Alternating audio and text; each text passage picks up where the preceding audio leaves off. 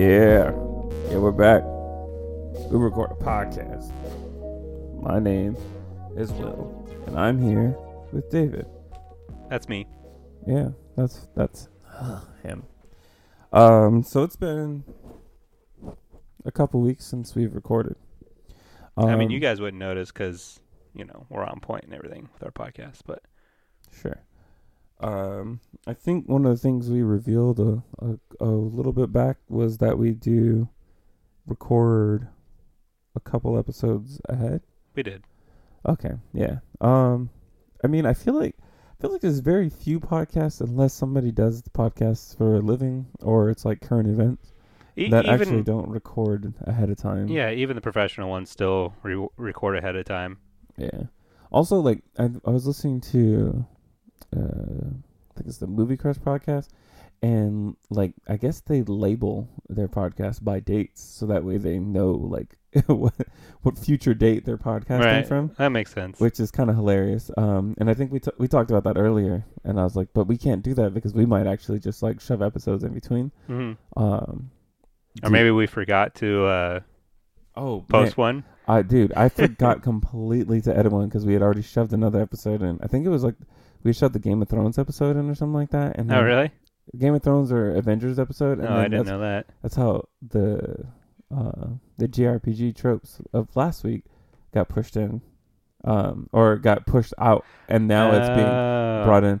It's funny because I was editing that episode, and it has a lot of Final Fantasy V and a lot of post Final Fantasy V stuff, and then pre Final Fantasy VI stuff because I was like, oh my gosh, I've been playing, it's all fresh in my brain and whatnot. Yeah, it's actually pretty funny. So it'll be the JRPG tropes will probably be the first one that is actually out of order. So we're actually recording this one in 2018, and it's going to come out in 2020. That's a lie. Final Fantasy VIII and what was the other one? Oh, yeah, and Tropes. They were both recorded in 2019, and they'll be coming out. They already came out in 2020. In 2020, yeah. Yep. Yeah. That's how the biz works. Even though we're not really in the biz, but I guess kind of we are. Technically. Yeah, people in Ecuador listen to the podcast now. Really? It's like 2 listeners, I think, from Ecuador. That's awesome. That's actually really cool. That is pretty cool. Unless it's like a proxy server, maybe. I mean, that works too. Whatever. I'll get it. However you need to listen to us, just do it. Exactly. So yeah, today's podcast is going to be something a little new, something that we have kind of like hinted at trying to do before, not necessarily this specific subject, but like trying to do like other series of podcasts within the podcast. Right. And I think we finally settled on how we want to do it, and we're going to start with a romance as our first episode for it, but we're going to be doing an exploration of genres. And because genres can be applied to, or the word genre can be applied to pretty much any form of art. Yeah, there's a big old list. That being said, we could technically do like everything. There's a lot of things we could do. There's a ton. I mean, there's subgenre, like, even though, like, so I guess I should start off with the reason why I chose romance to do romance first. It's just because it feels like, honestly, it feels like all the suits in Hollywood and whatnot, like, they throw romance into everything. And so, ew. And it just kind of felt like you have to talk about it first because it's everywhere. Yeah, and also if you delve into it, one of the, I guess, new popular things to do is to forego romance, because it seems forced. Mm-hmm. So I know a lot of Hollywood things, they'll have romance, but a lot of like indie, like video game stuff and smaller TV shows and stuff like that. Right. A lot of them are working against that. Or they'll explore different types of love instead of the stereotypical romance structure. True. There's also, like I said, there's like not necessarily resurgence, but it's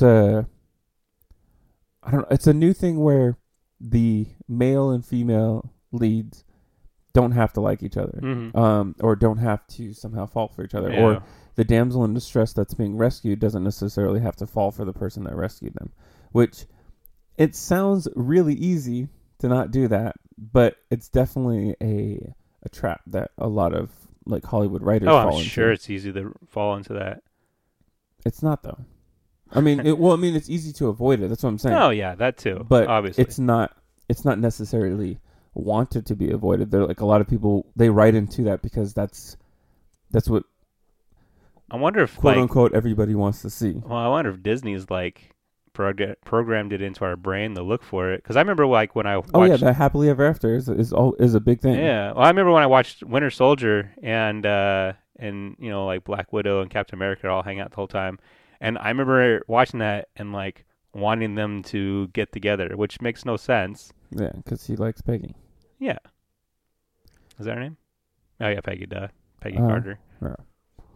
That being said, I think like if you actually look at the way these stories are structured, especially like with ones that that involve romance, there's a lot of times you'll see a very, very like, I don't know, it's very standard for the structure. Right. We'll get into that. Yeah. But I don't know. The genre hasn't really evolved too much. I know it's seeing kind of it hasn't really evolved as much as it's just been incorporated in so many different genres where there's so many romantic subgenres. Yeah. Also, one of the things I want to say with genres is the newest thing that has come about and I guess assigning genre labels is that so many forms of media and art are actually working against the genre norms and doing a lot of blending of all this stuff. Yeah, there's very little movies or entertainment works that are strictly that these days. Right. There's some aspect of some other genre incorporated. Which to me actually reminds me of like the music industry. So yeah. For the music, it used to be, you know what a pop song is, you know what a country song is, you know what a rock song is, you know what a rap song is, or whatever, right? But nowadays, it's definitely like that's kind of it's a rap, pop / I don't know, with country in it. Like, you know what I mean? Like it's like there's so much to it. Like it's almost wrong to put a genre on it. Mm-hmm. Like, because you're just like, it's just good music, or I mean, depending on what you're into, I guess, right? Explorative. Yeah, exactly. It's unique because the artist is doing the thing that they love, and because they're using their influences. So maybe they did grow up in the South, but they grew up in the country South. You know what I mean? And so that's what their influences are. And they just happen to be really good lyricists. So they're like, I'm going to be a rapper, but I really like country music, so maybe I'm going to rap to country music. But also, it's got a poppy feel because I can also sing, that kind of thing. So that kind of thing. It's and I feel like the same thing has happened a lot with movies nowadays. Is that, what's happened a lot with good movies nowadays is that people are actually legitimately looking at what's the cinema I like, and then you can see like the influences on a lot of things, and like you get the elevator pitch that got them money, so that you could get to the movie. But then by the time you're watching the movie, you're realizing it's definitely way more than that, which, to be honest, lends towards me pretty much not watching trailers for anything, whether it be TV shows or movies or video games and stuff, and being surprised by, being surprised pretty much but what's being presented, but was not given up front, It's really weird because, like I feel like they're taking more chances, and at the same time I feel like they're taking less chances. It makes no sense. So they're taking more chances in the wide array of things that they're releasing, but taking less chances in that they always tend to wrap it up with a bow, and do the tropey things, right, and do the mandatory romance, or do the will they won't they, or even just do the like the set pieces or whatever. That like almost is required in movies these days, like, or in TV shows. Really, I mean, there's always going to be that finale that has to have the one scene that cost him $10 million because you know what I mean. Like like it's something they have to advertise. Like this, this cost us so much money to make. You're gonna want to see it. You know what I mean? Like what that immediately made me think of Titanic, and then like the iceberg and they're in the boat and oh yeah, like he built this crazy set and all this other stuff and like revolutionary camera technology for all like to catch those shots. And then she's all like, "Get in the boat," and he's like, "There's no room," and everyone's like, "Move aside," and there's like 10 feet radius of room. Yeah. Sorry. Did you just spoil the ending of Titanic? Oh sure. Gosh, I never knew how that would have ended. I don't know how that became like the like top grossing romance. I don't know. I thought it was so. I hated that movie. I've never seen it. Really? Yeah. Well, you're not. I don't know. In my opinion, you're not missing out. I already know the ending. I'm good. Although there's plenty of people that will probably totally disagree with me, but I know I'm not missing out. I'm good. It's not that great. I don't know. I actually thought Leo and Kate Winslet. Yeah, Kate Winslet. I actually didn't think they were that great in it. They've done so much better performance-wise in other movies. Who knows? But I can only do what they have to work with. Right. So, do you remember? You probably don't remember this at all, but for some reason we brought up like we said somewhere between like and love. I think I said that, and you're like, "Oh, that sounds like a love story or something, or like some romance novel." Right. And then I was going to say that we should try to come up with a story around it, but like on the fly, that's a little too hard. But I was thinking like it could have been a documentary about social media and its impact on our brains, somewhere between like and love. Because likes on Facebook and the hearts on Instagram. Yeah, we can make that documentary.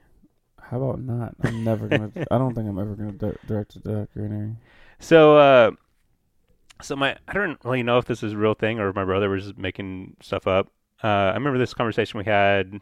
This is like years ago, and he's watching something on, I don't know, National Geographic or who knows what the heck station it was. Okay. But he's watching this documentary about love, and they had women on one side and men on the other side, and they were all assigned a number based on their attractiveness, which seems kind of shallow. But I guess everyone that was numbered 7 and below had no problem finding like someone.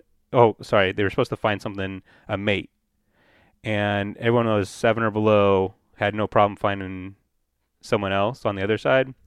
Okay. But then the people who were 8, 9, and 10s, like they couldn't decide. They couldn't pick. They were full of themselves. Yeah, I thought that was kind of interesting. I mean, if that's true, if that really was a thing, but who knows? I don't really know. So, as we said, we're talking about romances, and there are some predominant subgenres or genres of romance. One of them being paranormal romance, which... What? Okay, so I think when you said this initially, I immediately said ghost, as in like the... No, I think you're right. I think you're right. What's her face? Yeah. Okay. Demi Moore. Is it Demi Moore? I think so. Seems like a paranormal romance. She was in it too. Okay. Yeah. Okay. I don't think I've ever actually seen that movie before. It's a good movie. Okay. I don't know if it's necessary viewing, but okay.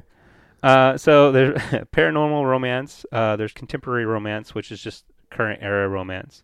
I must say that, like, when I looked this up, this is my interpretation of what the definition said. So if I'm wrong... So contemporary romance that you said was post-World War II. I immediately thought of, like, the soldier going off to war saying, I'll be back. I've got to defend the nation, right?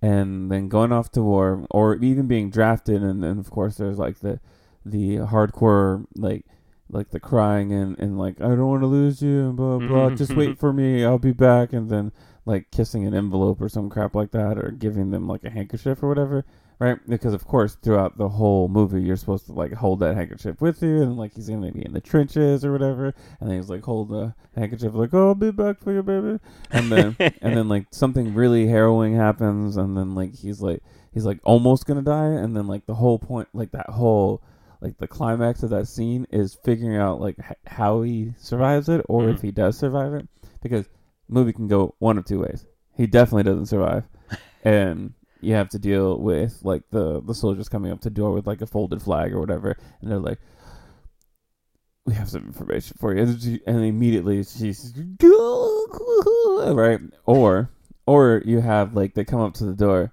and then she goes, "Oh my gosh!" and then like he like rolls up in a wheelchair or something like that, right? And she goes, "Oh," because or he comes back as a ghost. Or it goes like a freaking ghost genre melding. Yeah, that could go. It could go a lot of ways. And I don't know why the definition picked after World War II.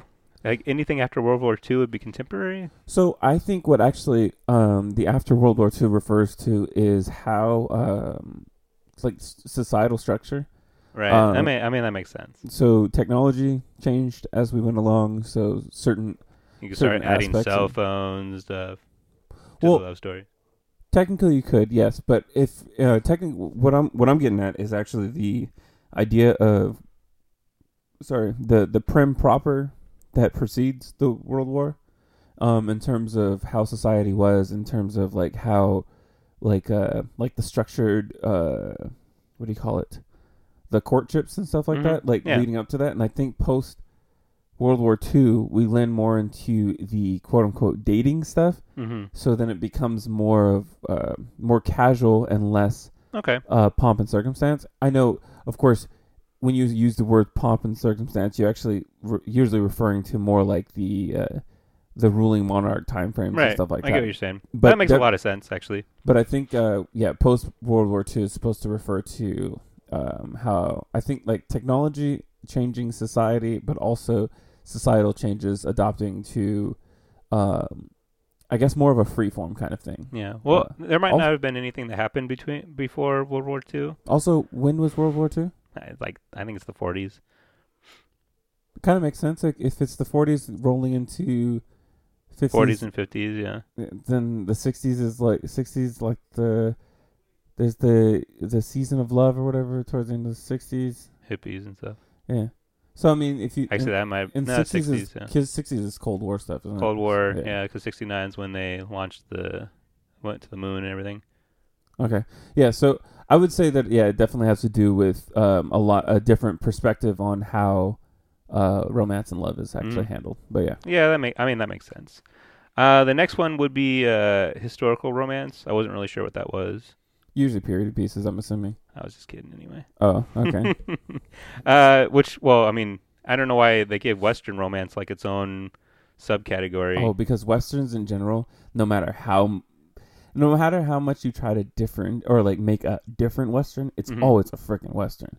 Like I feel like anything melded with the genre, which kind of negates my point from earlier. Like if you're watching Cowboys and Aliens, if it technically ends up being a Western because it's a freaking Western, right? But it's a Western with aliens. So yeah, but yeah, no. Now I kind of like now I'm agreeing with you. Yeah, that's technically a Western. It's funny because I don't really know. Like before Western time, what was before? I have no clue. What was before Western? Colonial time. Okay, that makes sense. Okay, now I know. Because a Western is technically them going west. Okay, so yeah, it makes sense. It's the Wild Wild West. You're right. That's like you ever seen Far and Away with Tom Cruise and Nicole Kidman? Like they come to America and that's a love story right there. Okay. I mean, the whole premise is them going west to claim land for themselves, for their own. Okay. So you're right, colonial. Okay. Thank you for jogging my history memory. You're welcome. So another one would be Gothic romance, and this involves mystery. It's a mystery often involving the supernatural and heavily influenced by horror. Horror. I can't think of any movie at all or anything that I've ever seen with a Gothic romance. Anything dealing with vampires? Oh, that's Gothic romance? So Twilight would technically be gothic romance. I think technically it could be, but I think when they're referring to gothic romance, and it could be that they're referring to specifically the horror genre of romance, but also I think they're referring to kind of like a Victorian, like a Dracula finds a wife kind of thing. Okay. Oh, okay. Yeah, okay. Or like a Sleepy Hollow. Yeah, okay. I think it's closer to something like that. But again, that's just us interpreting like how it could be. Another one would be Regency romance, and I took that as like 18th, 19th century Britain. The Queen. Yeah, the Queen, and tied to the royal family somehow. And the duchesses and the right, like a political type romance. The boring one where they go, "Oh my," all the time. I think those are like the Jane Austen type stories. Yeah, something I definitely would not watch. It would bore me to tears. They're pretty good. I've seen Pride and Prejudice. I still haven't watched that. That's good. I'm sure if I were to watch something like that, it would have to be with like somebody that like really enjoyed it, to make it either more enjoyable or maybe to make it funny because they don't enjoy it as much and that kind of thing. See, the thing so for me, like even if there's for the most part you don't like them, I still feel like there's always a story out there that will resonate with you. Like there's some Regency romance out there that you're going to be like, all right, that was pretty freaking good. I'm sure. Yeah. I'm sure. That's why I don't ever discount I just don't know what it is. I don't discount a genre or type altogether. I just say I just haven't seen it or I haven't been impressed yet. So another one would be romantic suspense, and these typically have a prominent mystery, suspense, or thriller plot. Yeah, so when you brought that up before, I just thought of will they, won't they? But I guess that's kind of pretty much every romance thing, isn't it? Yeah, pretty much. So you're talking about something like a spy thriller where they that was a hard one like to try to figure out. Thing? Yeah, but he doesn't really that's not really romance. That's just like that's romance. I mean, yeah, there's sure. a lot of bounce like a Bow Wow. That's true. There is. So just because I want to reestablish in my head the structure of this podcast. Okay, wait, hold on, real quick. So what if James Bond wasn't necessarily a prolific lover? Uh-huh. He was just like really, really bad at it, and that's why he like dipped out all the time. Yeah. And like the ladies are like, almost like maybe. Yeah, the girls are like, "You want to go a little bit longer?" And he's like, "No, I'm good." Yeah, that's okay. I don't know why immediately I thought of that whenever I was like, man, what if James Bond is like low key like, yeah. Anyways, so it's hilarious. Okay, so we're gonna take a quick break, but on the break, your assignment, not your assignment, Will, but our audience's assignment is to Google or YouTube search 50 Shades of Grey author funny interview. Wow. Or you can look it up too. It's pretty funny. Wow. Okay, let's take a break. Sick. Guess what I did? What'd you do? I pressed record. Uh-huh. It didn't record. Oh. So we lost all about 2 at minutes least worth of content. 3 hours of content gone. Do you remember the first time I forgot to press record, or I didn't do it right, and then we lost like 15, 20 minutes worth of content? Yeah, it worked out perfect, though. It did. That being said, we did logistics stuff. We figured out some stuff. David cut a slide. I did. It was going to talk about what a romance is, but we already know what that is. I just want you to know that this is what I had written. Romance love stories make the search for love the main plot focus, in case you did not know. That was part of that slide. I'm glad we cut that slide. What were we going to talk about next then? So, we're going to talk about story structure, but one of the biggest things people talk about for romance is whether or not the romantic relationship was earned. Or if it seemed organic. Or they seemed organic. Yeah. And so, even though... So, the one I chose that I felt was earned... even though it's from a comedy, I thought it worked pretty well. So that's Jim and Pam on The Office. Actually, did you watch The Office? Yeah, in its entirety. Okay. That'll make this easier. Yeah, I liked it. It definitely felt like it was earned. it was like one of those Don't weird go things. too far, though, because I got a bunch. But go ahead. It definitely felt like one of those weird things where at some point you were kind of like, I don't know if I should be rooting for this due to the circumstances under which this romance had taken Oh, man, place. we will talk about that, too. Wow. But, yes. Yeah. Other than that, it was a nice little story. It was good. So the structure of a romance. So the first part this is by this little bit was written by Robin Lovett, just to give her credit. Okay. So the first part is the call to adventure, or the, in quotation marks, the meet cute or meet the cute. That's weird. It's me cute. Yeah. Oh gosh, it's so very live, laugh, love that word. This is where you establish the attraction and the conflict. And so, in comparison, for Jim and Pam in The Office, early on, Jim and Pam have obvious chemistry, but then they introduce Roy, Which is the fiance. yeah, which is the conflict. Yes. Oh, he is. Yes, he is the fiance, but he's also the conflict. And then onto the refusal of the call, rejection of the relationship. This is where one of the characters just isn't having it, or they're letting something get in the way of the relationship. This is usually where we find out why it won't work, but gives subtle hints as to why it ultimately should.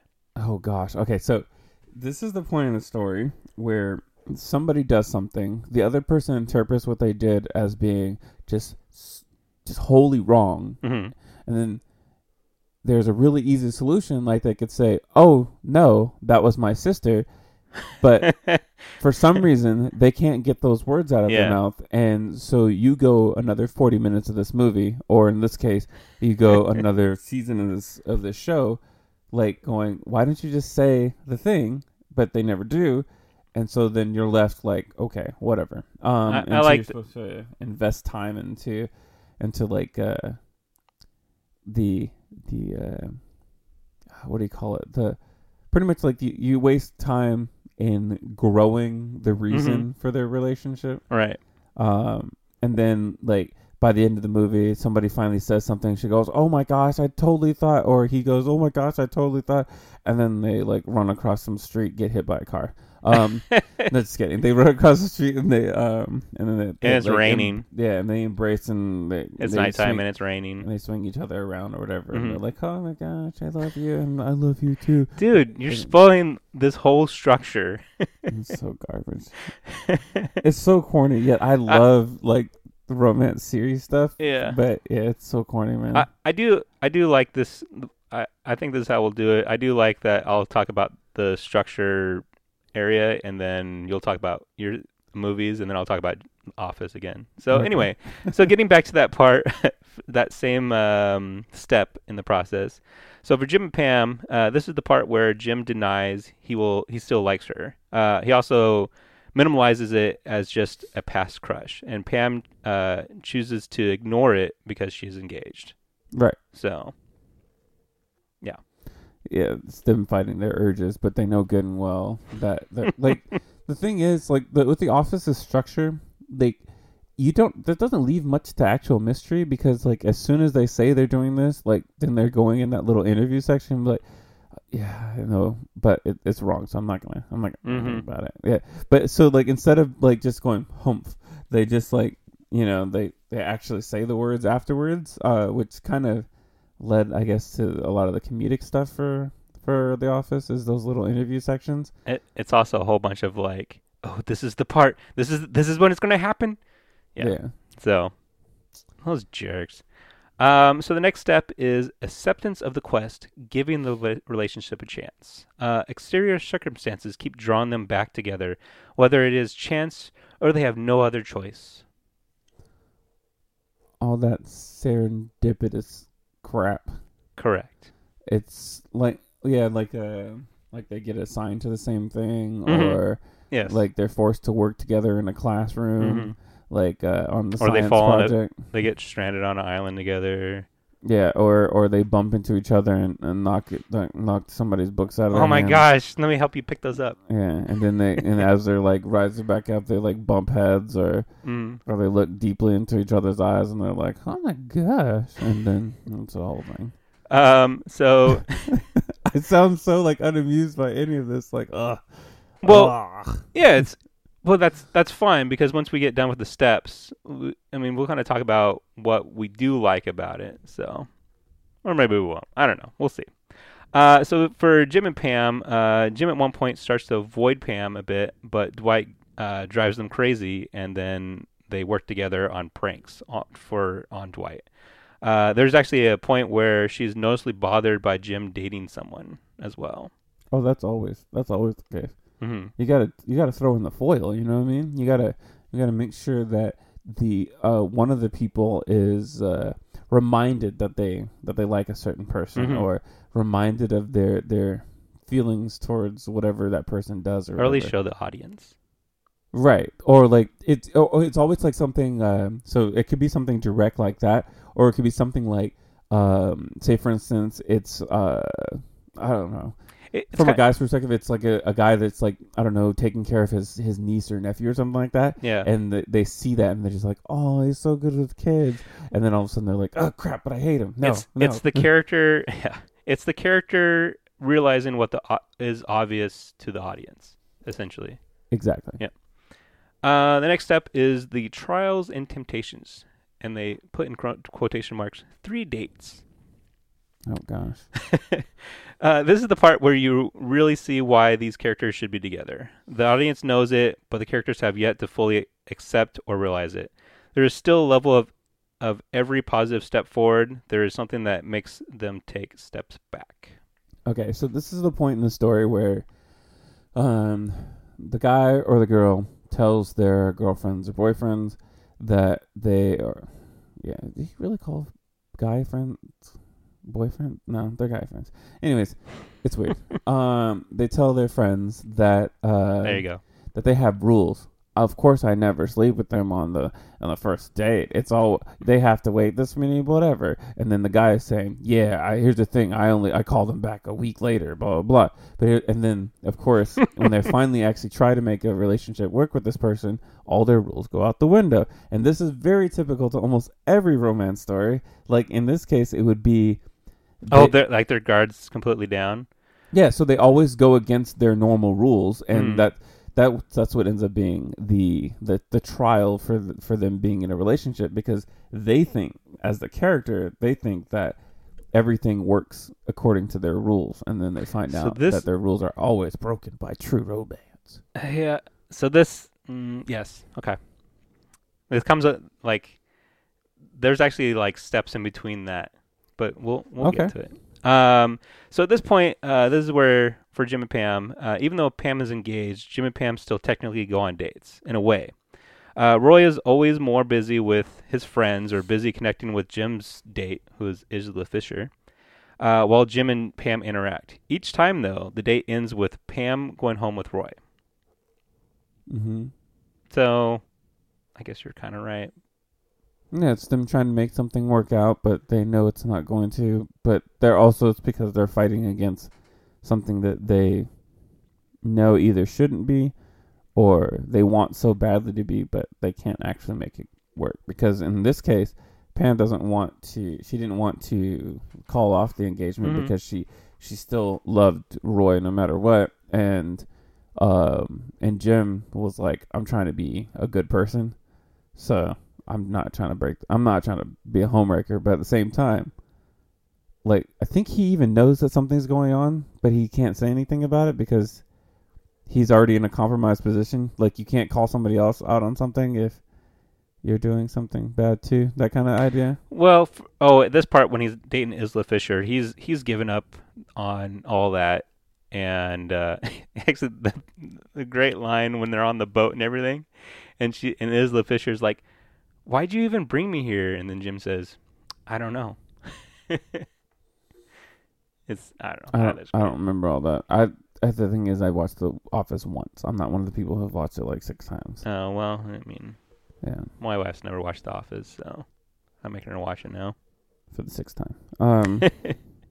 Yeah. Next step is the midpoint crisis. I need you, but I can't have you.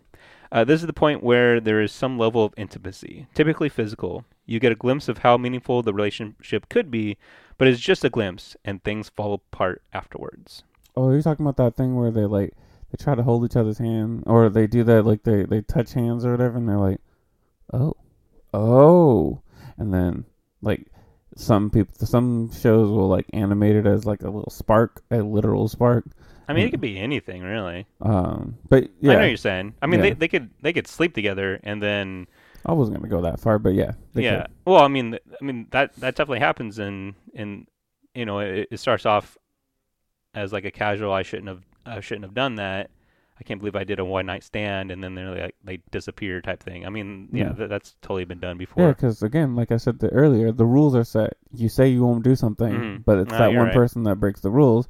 You break the rule, and then suddenly you're like, oh my gosh, I'm such a this kind of thing, and so then the parties don't call each other back because they're like, oh my gosh, I did something I shouldn't have done, or somebody is like, what do I do after this? Am I supposed to call them? Are they supposed to call me? How long do I wait? Like it's like, but there's usually always them going back to their group of friends, and then like one group of friends saying, oh my gosh. Have you ever seen? Sorry, go ahead. Oh my gosh, what'd you do? And then the other group of friends being like, yeah, you did the thing, and like you definitely don't call that person back because you have to wait a certain number of days, or do you not know how these things work? Have you seen Swingers? No. Okay. All right, this is for the audience. Next break, look up Swingers, and then look up Awkward Phone Call. Okay. So, all right, going on. So, back to the office with Jim and Pam. This is the part where Jim tells Pam that he loves her. Pam denies it, but later is seen talking to her mom and saying, I think I do, Mom. Cue Jim, and he comes in and kisses her. She tells him that she can't.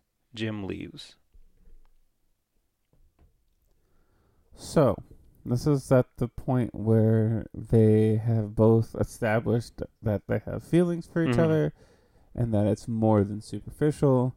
They also realize that there's still technically a conflict and that they'll never be able to make it work in this case because technically she's still freaking engaged. And I think he's still dating the other chick, right? No, he's broken up with her at this point. Yeah.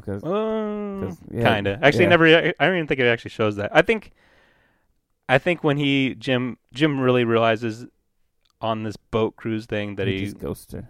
Yeah, that loves Pam. I mean, he basically just breaks up with her then.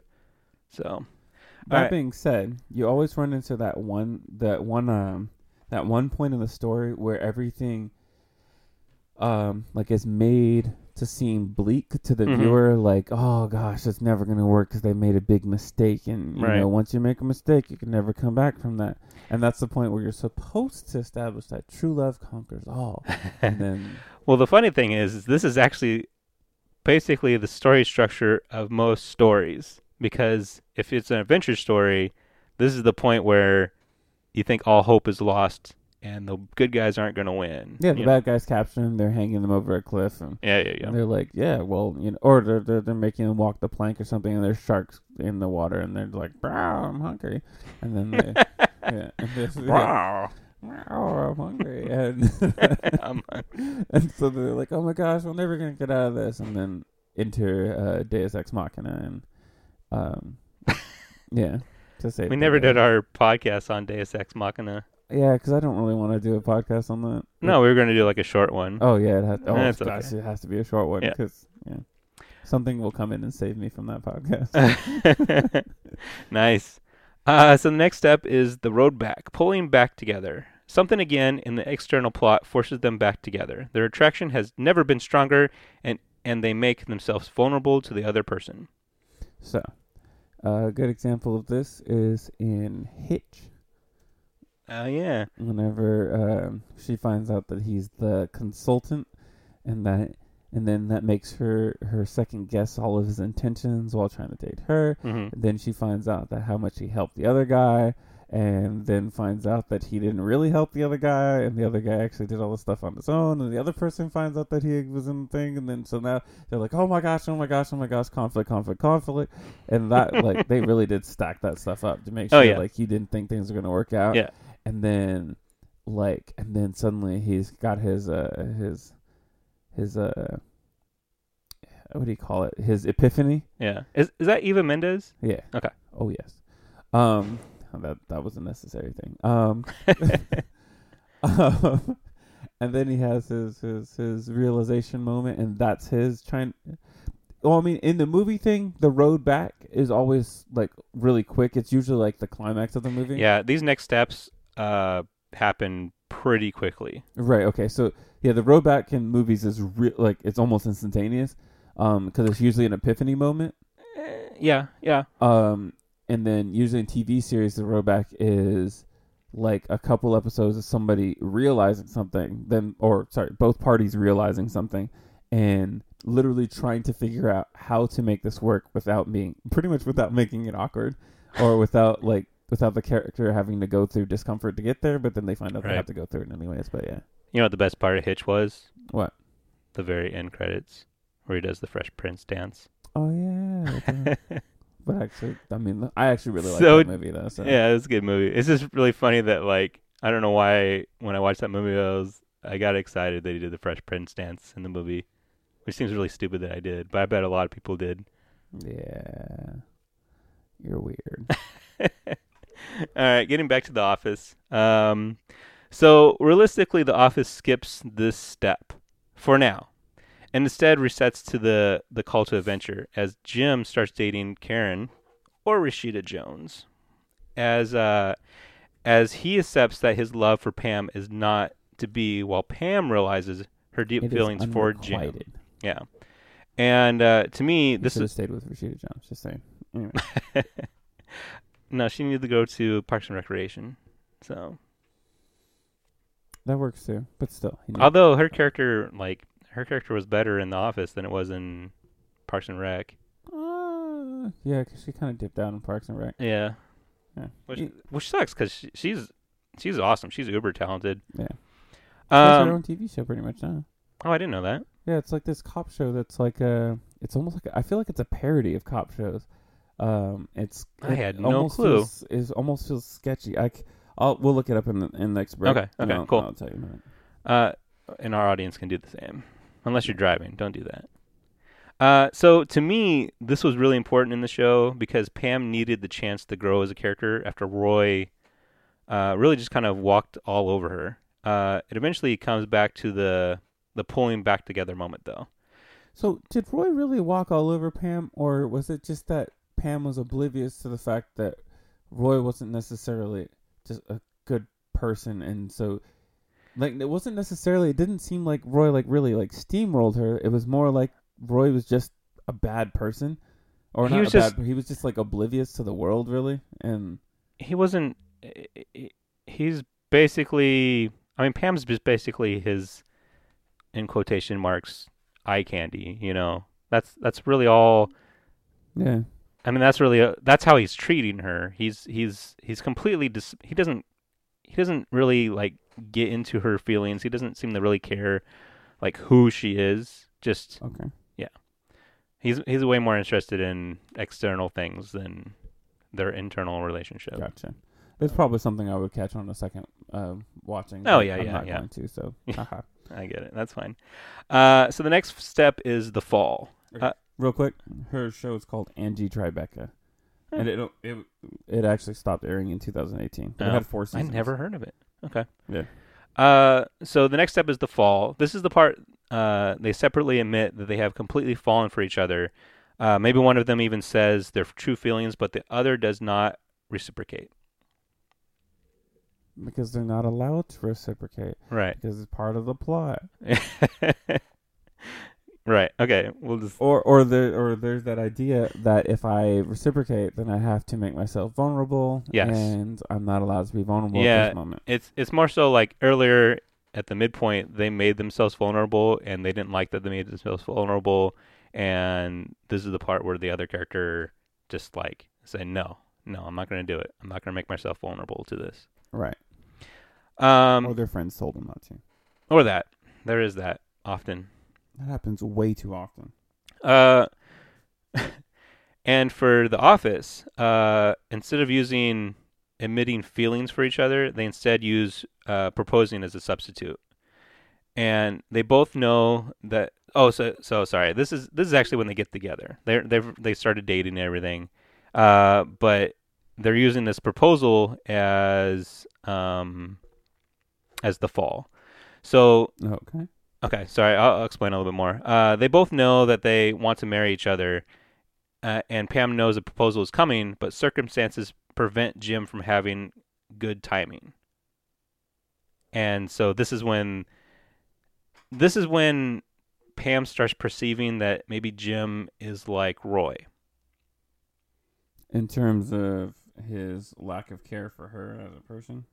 No, just timing. It goes back to that whole misunderstanding thing. If they just explained it, if Jim just explained what was going on, then it would have been okay. He had a moment of acting like Roy, or acting like the thing she didn't it's like. More so, it's more so like a perception from her. It's always that one sentence, like I don't know, the triggering thing. I don't know.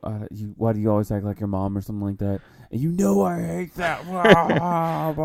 Well, specifically in The Office, he actually had everything all set up to propose, but then someone steals the spotlight and proposes instead, and then he's like, "Crap!" and then he backs down. He doesn't do it, but she thought it was going to happen, and so it's basically giving her flashbacks of Roy. Because their engagement was forever long. Yeah. Gotcha. It really wasn't. But in her opinion, yes, he never really wanted to settle down. For Roy's, yeah. They never wanted to set for Pam and Roy, yeah. They never wanted to set a date, that kind of thing. Yeah, there's like Michael kept on giving Pam an award every year for the longest engagement. Yeah. So so the next step is the dark moment, the breakup.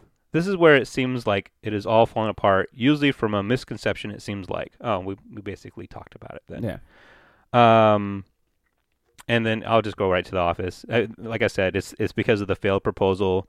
They actually decide that the time is not right, and Pam goes off to graphic design school. It's not really a breakup, but to Jim, it feels like one. Again, not good communication. Always turns out to be the crux of these relationships, or at least the perception of these relationships, which I don't know. It just seems kind of like a par for the course thing. You just kind of just communicate. Yeah, you just literally said a couple words, you'd probably be fine. But it is just say my bad. My bad. Exactly. The next step is literally just say, I was going to propose to you, somebody stole the spotlight, and I didn't know if it would be rude or if it's just bad timing for me to propose. And then she'd be like, "Oh no, wait, for reals? Okay, well then, yeah, let's get engaged." Yeah, simple as that. Well, it's not as romantic as I would have thought. It's always oh my gosh. So that's usually always what it turns out to be. But it wasn't the season finale yet, so yeah, I know. Again, there's always a different way that they're structured or usually drawn out because of the TV shows and stuff. But sometimes the TV shows, not most of the time, I think the TV shows just do it better. I actually kind of prefer the drawn out thing, the long form. But I truly hate the whole miscommunication phase of romances. It's just like almost makes you just want to punch the TV because you're like, dude, just say the thing. Oh my gosh. And then you got to wait a whole nother episode, and then there's like, or maybe a whole new season. This actually happens. I think this happens over like 5 seasons. Yeah. So the next step is the sacrifice. This is when a decision is made by one or both of the characters that whatever is getting in the way of their relationship can piss off. Right.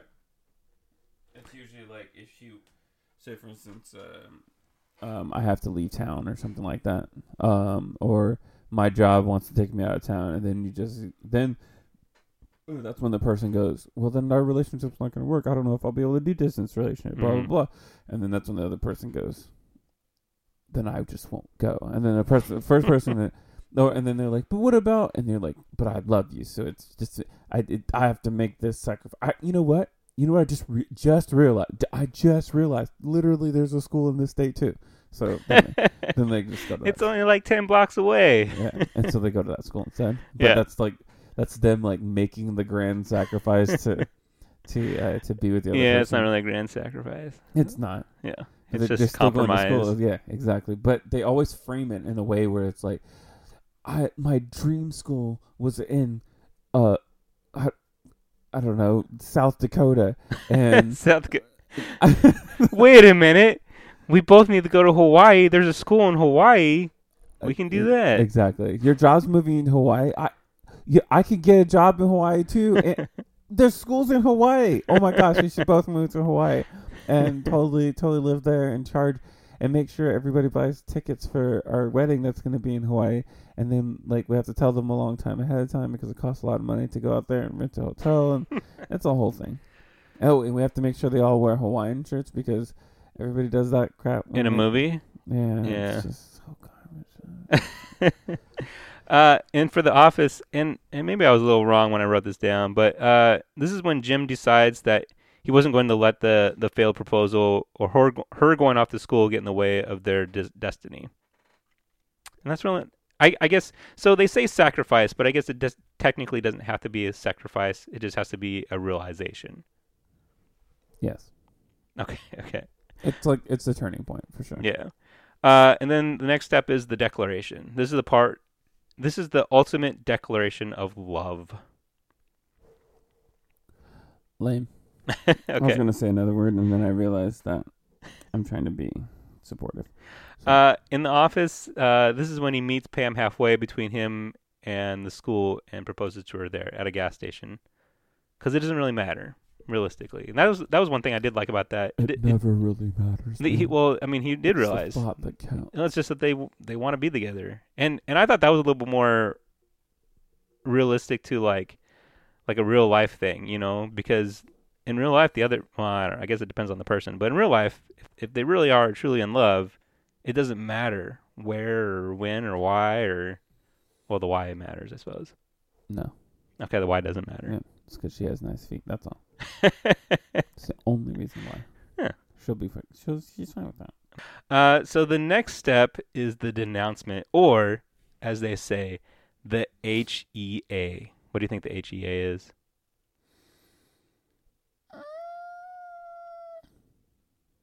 I don't know. It's the happily ever after. Oh my God. This is the part where they let the audience know that everything is going to be perfect here on out. And until there's a sequel and they have kids. Oh. Actually, I suppose. Oh, I was thinking of Knocked Up, and then so this is 40, but I guess it's not technically. I guess in Knocked Up, like Paul Rudd didn't really seem happy in his marriage. No. So no, but there's always the sequel with kids, and or like there's like the later part with the kids, and then kids start to cause a problem or cause a rift for their relationship, and like I mean that makes sense. Enough time with me, and then it's the whole thing. So for The Office, Jim and Pam do live happily ever after until season 9, because why not? They needed to wait. Do you remember what happened in season 9? Not necessarily. Basically, like, so he joins someone else in starting this business, but he spends way too much time on this business, and she starts to feel neglected, and yeah. There's always going to be one person in a relationship that's going to feel neglected when somebody is. But then again, that's part of the understanding of a relationship, is understanding that this is the thing that fulfills the other person, and though their relationship is important to them, there are certain things that people have to do for themselves, and there's that whole. Well, they kind of, for the show, like, they had to have some type of conclusion, so they had to devolve their relationship just so they can have it, so they can have another HEA. Yeah. Along with all the other happily ever afters at the end of that show. Mm-hmm. Yes. Sheesh. So tell me how you really feel. I like the show a lot. It was good. It was good. It was a really good show. I think I liked it more for the comedy than the romance, though. Or no, I don't think. I know I liked it more for the comedy than the romance. But they did. I personally think they did a really good job in that show for the romance. Yeah. It was an anticipated part of the show. But I mean, like, so what are your thoughts, like, overall for romance stories? You already I don't know if you said this off air, but he doesn't really like romance movies, but like romance stories in general. Yeah. Well, I like the ones that aren't the normal type ones. I was watching a show on Netflix called Atypical.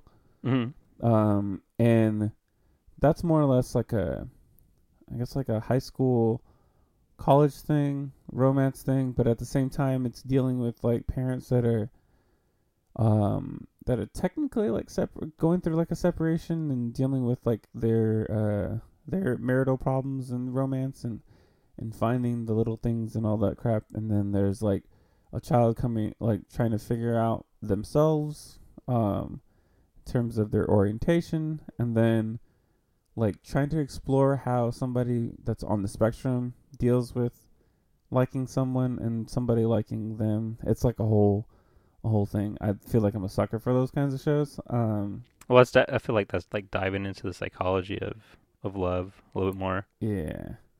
And what it truly means. And there's a show on Amazon Prime called Forever with Fred Armisen and I forgot about that one. I never saw it.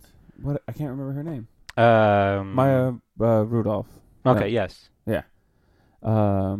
And is it Maya Rudolph? Is that her name? I think so. What's it called again? Forever. Okay. That one was a really good love story. Like, it's always like those like reaffirmations, kind of, that love exists. It's like it's almost feel good, but not quite, because usually with like the really good ones, there's always like a tragedy, or there's always like that kind of subversion of the common romantic tropes where they either the people find out at the end of the story that they're really just not meant for each other, or like that they find out that it wasn't necessarily their romance that was being solidified, but just the fact that they could find romance. It was what was being solidified, that kind of thing. Mm-hmm. So they like help the other person grow in the realization of the idea that they could love, and not necessarily that they grow in love with each other. They think they are, because of course they're both growing at the same time, but then it's usually the people going their separate ways, and then like some of them, like, they do that thing where they conclude and they're like and it's like in the future and they're married to other people, right? That kind of thing. Yeah. But they're happy, and they're like happy like what the other person contributed to them finding that kind of thing, or like Good Luck Chuck. Yeah, except that's a really weird way of going that.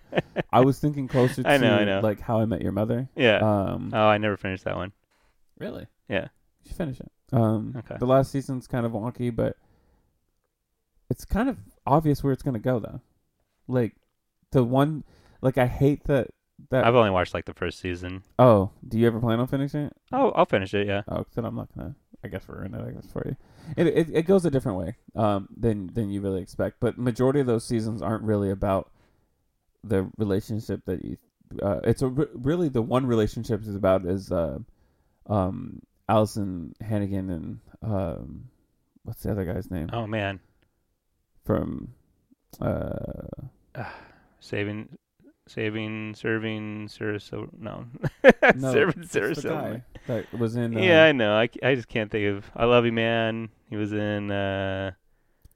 Forgetting Sarah Marshall. Yeah, Forgetting Sarah Marshall. That was the movie I was trying to think of. I can't remember his name. It's fine. Anyways, it's fine. but yeah, their relationship, and then like and then Neil Patrick Harris always trying to find, but not quite find.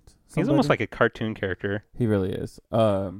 Like the fact like that, a dirty cartoon character. Yeah, the fact that he never appears bad in photos, that was the thing. Like a whole third line for him is like everybody trying to catch him off guard. Jason Segel. Yeah. So Jason Segel and Allison Hannigan, their relationship, because they're married, their relationship is always like hitting rocky road and stuff like that, and them like not necessarily breaking up, but like having their conflict where somebody's sleeping somewhere else, that kind of thing. Right. But like they have their relationship in the background that's good and wholesome and whatnot. Except for they're fighting all the time, and yeah, but it's the thing is, I actually like realistic depictions of relationships, and that I'm assuming that their relationship matures, though. Yes. Yeah. In as much as it can with those two comedic actors, like right.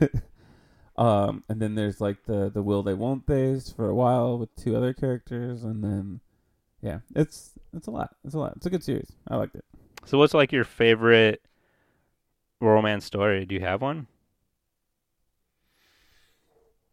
It's kind of put me on the spot there. Yeah, I know. I feel like I should have thought about this ahead of time anyways. I can't really think of one. I can just think of the ones I've seen recently that I really enjoyed. Is like The Office. Yeah, like The Office. But have you ever seen It's the End of the Friggin' World on Netflix? So I saw the first season, and I Uh. thought that relationship was like, it's so oddly satisfying. And Yes. I really want to watch the second season. I just keep on forgetting to. I can't recommend that show enough. I loved it. Yeah. It's so different. It's so different. And so weird. It's so dark and romantic and humorous all in one. Can we throw another dark in there? Because that show's really dark. Yeah, it's really dark. I'm actually kind of feel like, oh no, not quite the same. I can't really think of an actual favorite. Well, here, like I have an romance. idea. Let's take a break real quick. Oh, what? A break. We take breaks? Yes. Okay. So, I just had a really good stretch. It was like one of those stretches that like actually take like all the breath out of you. You know what I'm saying? Like you Mhm. get done and you're like, whoa.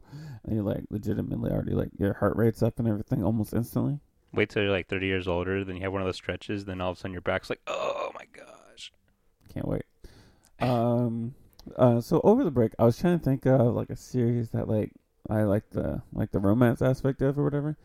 And to be honest, like one of the first things that came to mind was Dexter. Really? Yeah, Yeah.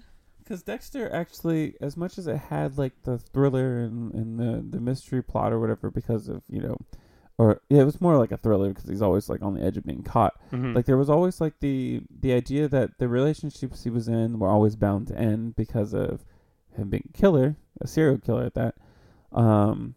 But then there was also like some really good relationships in there with people accepting him for who he was and all this stuff. It's just like the overarching themes, but otherwise, those are pretty good. And then like just in like stark contrast to his good relationships. Oh, I mean that always ended badly, but his sister being like in this weird place of wanting to be in a relationship, but for some reason actually wanted to be in a relationship with him the whole time. Like it was like it's weird because he had such an easier time being in relationships than she did.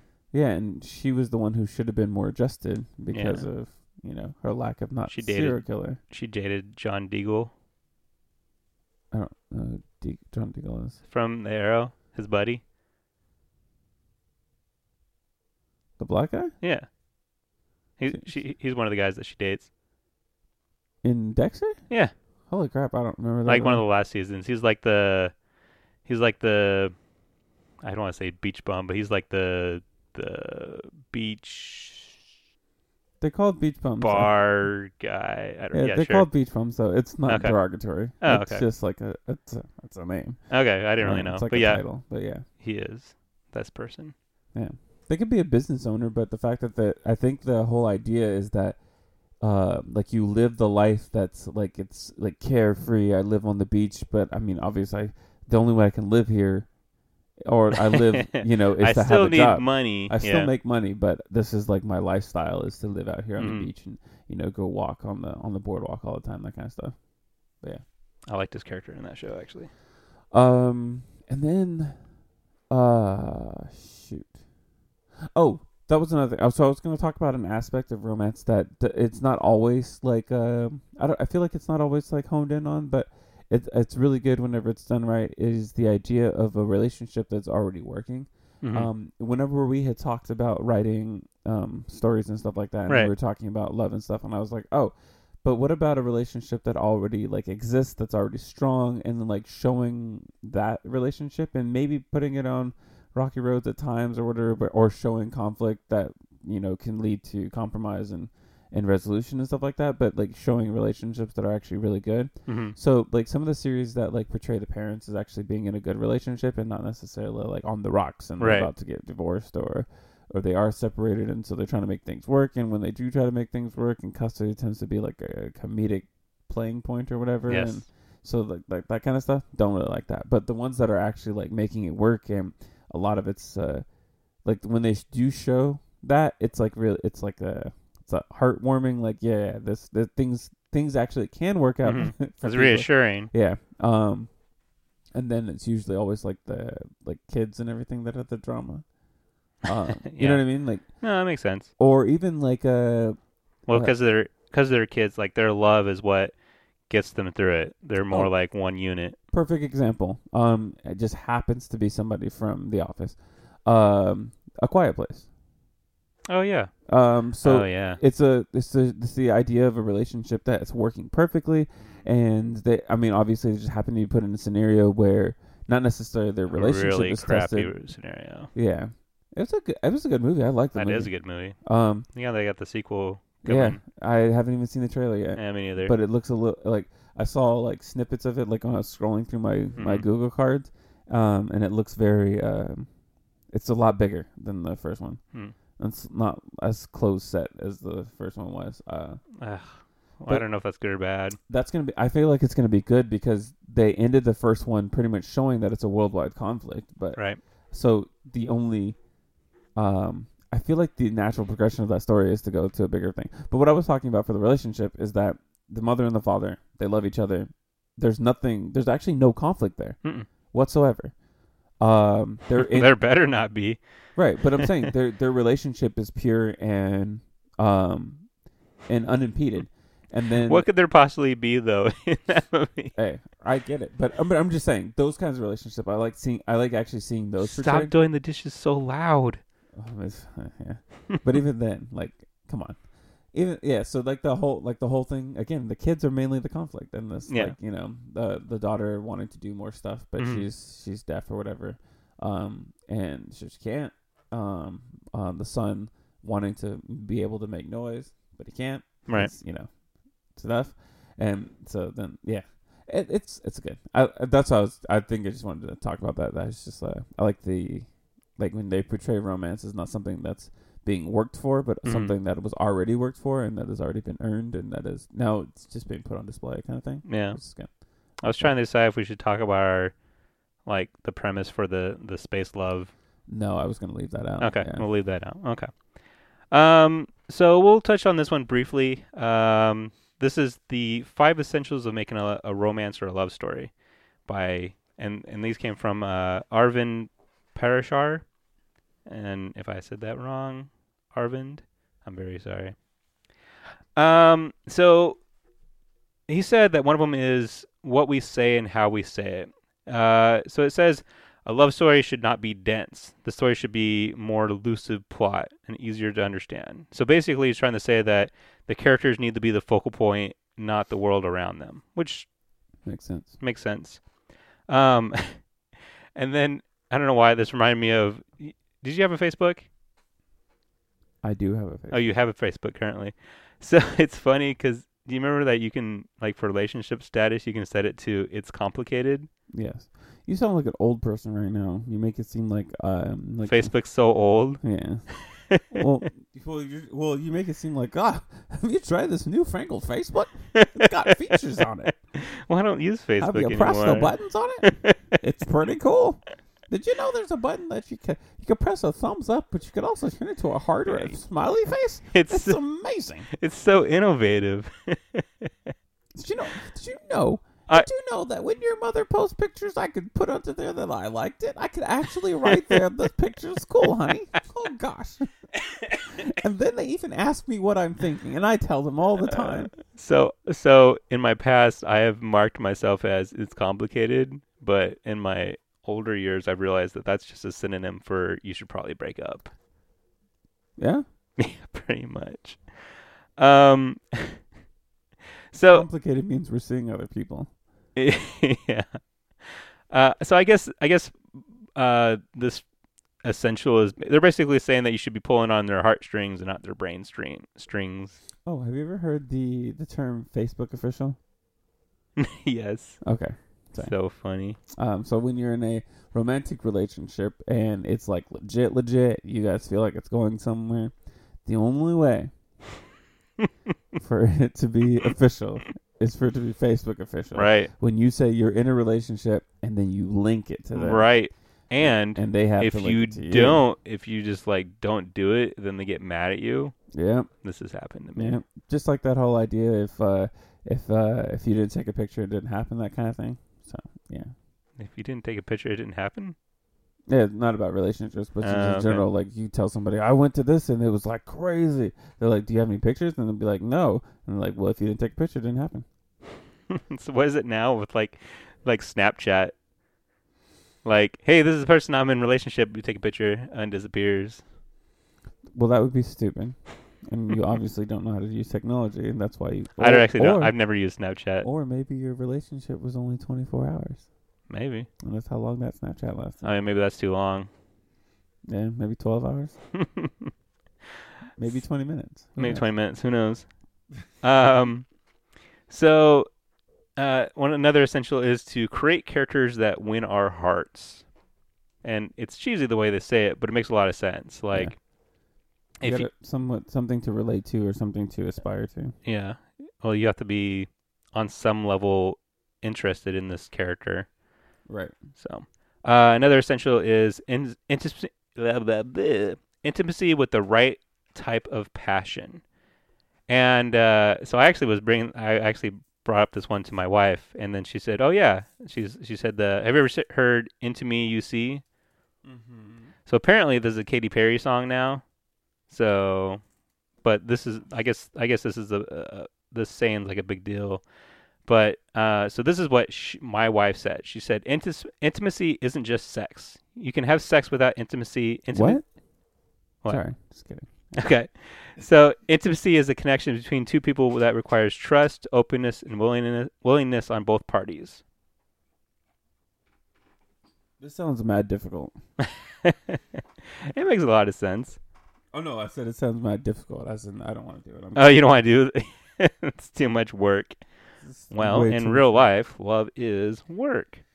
Actually, I've explained love as conflict because love is always a conflict, regardless if it's working or not. Because it's a conflict with yourself. Because you're always in like a constant state of,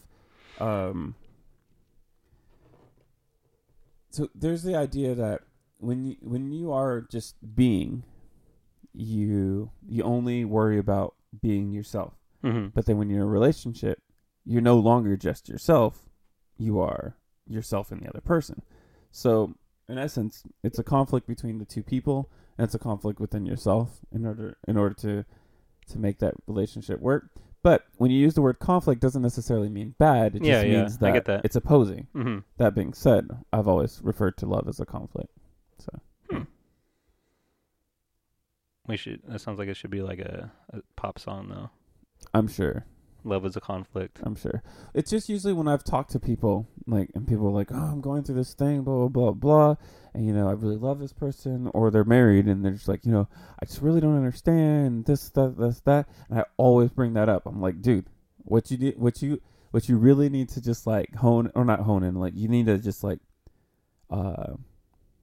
encapsulate, like you need to like you need to take this, understand it. Mm-hmm. And let everything grow from this, is that your love is never going to be something that's simple, because it's always going to be conflicting with something. Like, you're always going to feel like the feelings that you have are either wrong or right. That being said, you're always going to be like at that point where you're trying to figure out what they feel about the thing. You're trying to figure out how your feelings match up with their feelings. Right. You're trying to figure out how your actions are being perceived by the other person, or being perceived by the world in general. Like, if you're having conflict with, like, trying to figure out, I don't know, if you should still be in a relationship, that kind of stuff. With you got other people telling you things, like, pretty much, like I said, it's always a conflict. There's no way that you ever get through like any kind of relationship without dealing with something butting up against it, or something that is contrary to what you want to believe. Right. Yeah. That makes sense. Yeah. Conflict is inevitable. So is love. We try to have as little conflict as possible. Oh, that's ideal. I know. That's ideal. Yeah, yeah. But the thing is, it's going to happen, and you have to accept it and learn how to. You have to learn to work with it. Yeah. But that's the whole thing. I totally agree. So another essential is meaningful dialogue with a pinch of humor. A love story should be a should take us on a journey that is close to reality, but does away with the mundane and the boring stuff in our lives, essentially. As we live vicariously through these characters in a story, it makes sense that the more interesting the interactions are, than our basically that they need to be more interesting in our daily lives. So Yeah, that's why they usually cut out the mundane stuff. Mhm. There are certain movies, certain stories, certain TV shows and stuff that don't cut that stuff out. There's certain directors that actually Like leave that stuff in. they thrive on that the realistic dialogue as Right. opposed to the cinematic dialogue, or only dialogue during the moments that lend towards the story arc or whatever. I always think it's the creative writers that look at they look at these lists and everything, and they're like, yeah, I'm not going to do these things. I'm going to do the opposite and prove you wrong. And I think that's like when you really get to see some brilliance. I don't necessarily think they look at the list, but I do feel like Well, there's a yeah, lot of they people probably who- don't look at lists, but they hear. I'm sure they hear this stuff. They're Right. like, oh, it has to have that. And And you're they're- like, Well, or that, or they just write from experience, and they just kind of let that flow onto the paper without having anything to like conflict with their ideas. Like, right. um, That's fair. like I mean, there's a lot. I mean, when you're not rewriting a story or remaking based on a book or something like that, actually, have they've the probably never leeway looked. to- They probably never have looked at a list, and they're probably just, I'm going to write how I write. right, and that's usually what gets them Yeah, that makes options, sense. because they're actually a lot of Hollywood execs are either looking for the standard or they're looking for the one thing that breaks it. Right. But it has to break it in a way that seems profitable. Right. That being said, there's a lot of times you do fall into writers just kind of writing because they know it's successful, Mhm. and then you have the writers that are writing because it's either like based on personal experience. Have you seen Marriage Story I have not. with Adam Driver and Scarlett Johansson? I have not actually. I did want to see that So one. it's really good. But again, another romance thing, but it's not quite the typical romance thing. Mhm. But I think if I give anything away from that movie, it kind of gives the movie away. Mhm. Not anything like it's a mystery or a thriller or Right, anything right, like that. But a lot of the things that they portray in there definitely seems contrary to what the normal Hollywood stuff is.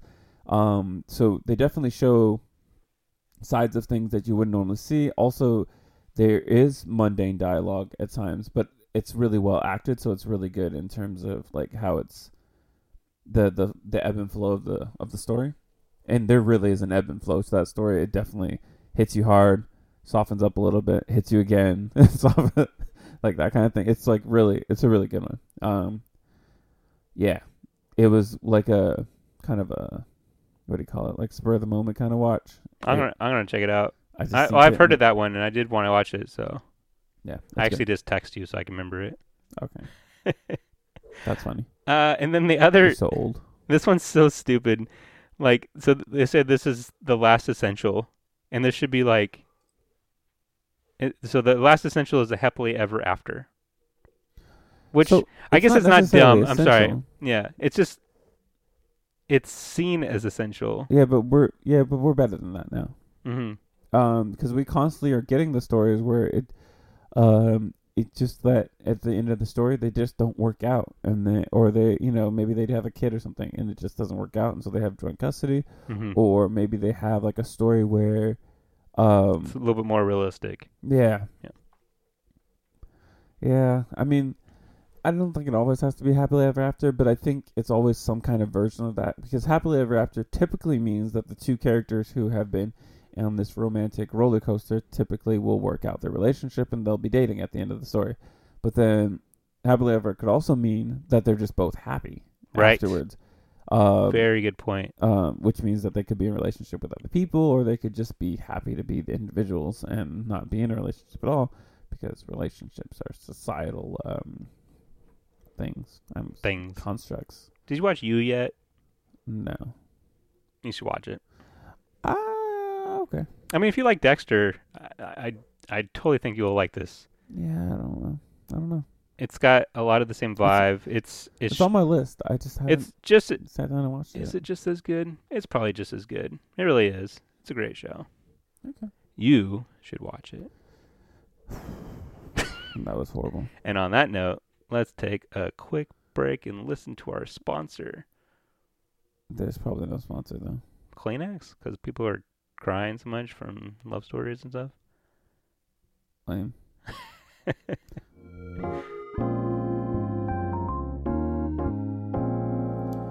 And we're back after a 3-hour break.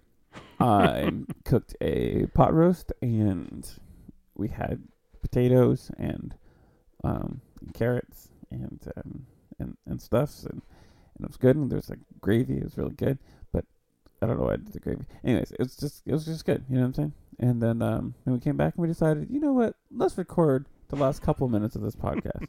And then I was like, oh, duh, we probably should. And so we're back. I mean, we didn't close it out, so Yeah. Here we are. Here we are. There's a phone ringing in the background. It is now 1984. It is. Isn't 1984? Isn't that the Wonder Woman? Is it 1984?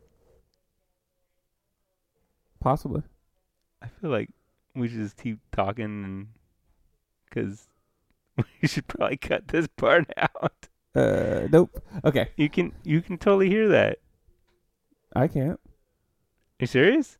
Barely. Oh, I hear it big time. Oh, in the headphones? Oh, Yeah. Okay. It's picking it up big time. Okay. So. Pause. And we're back. Yeah.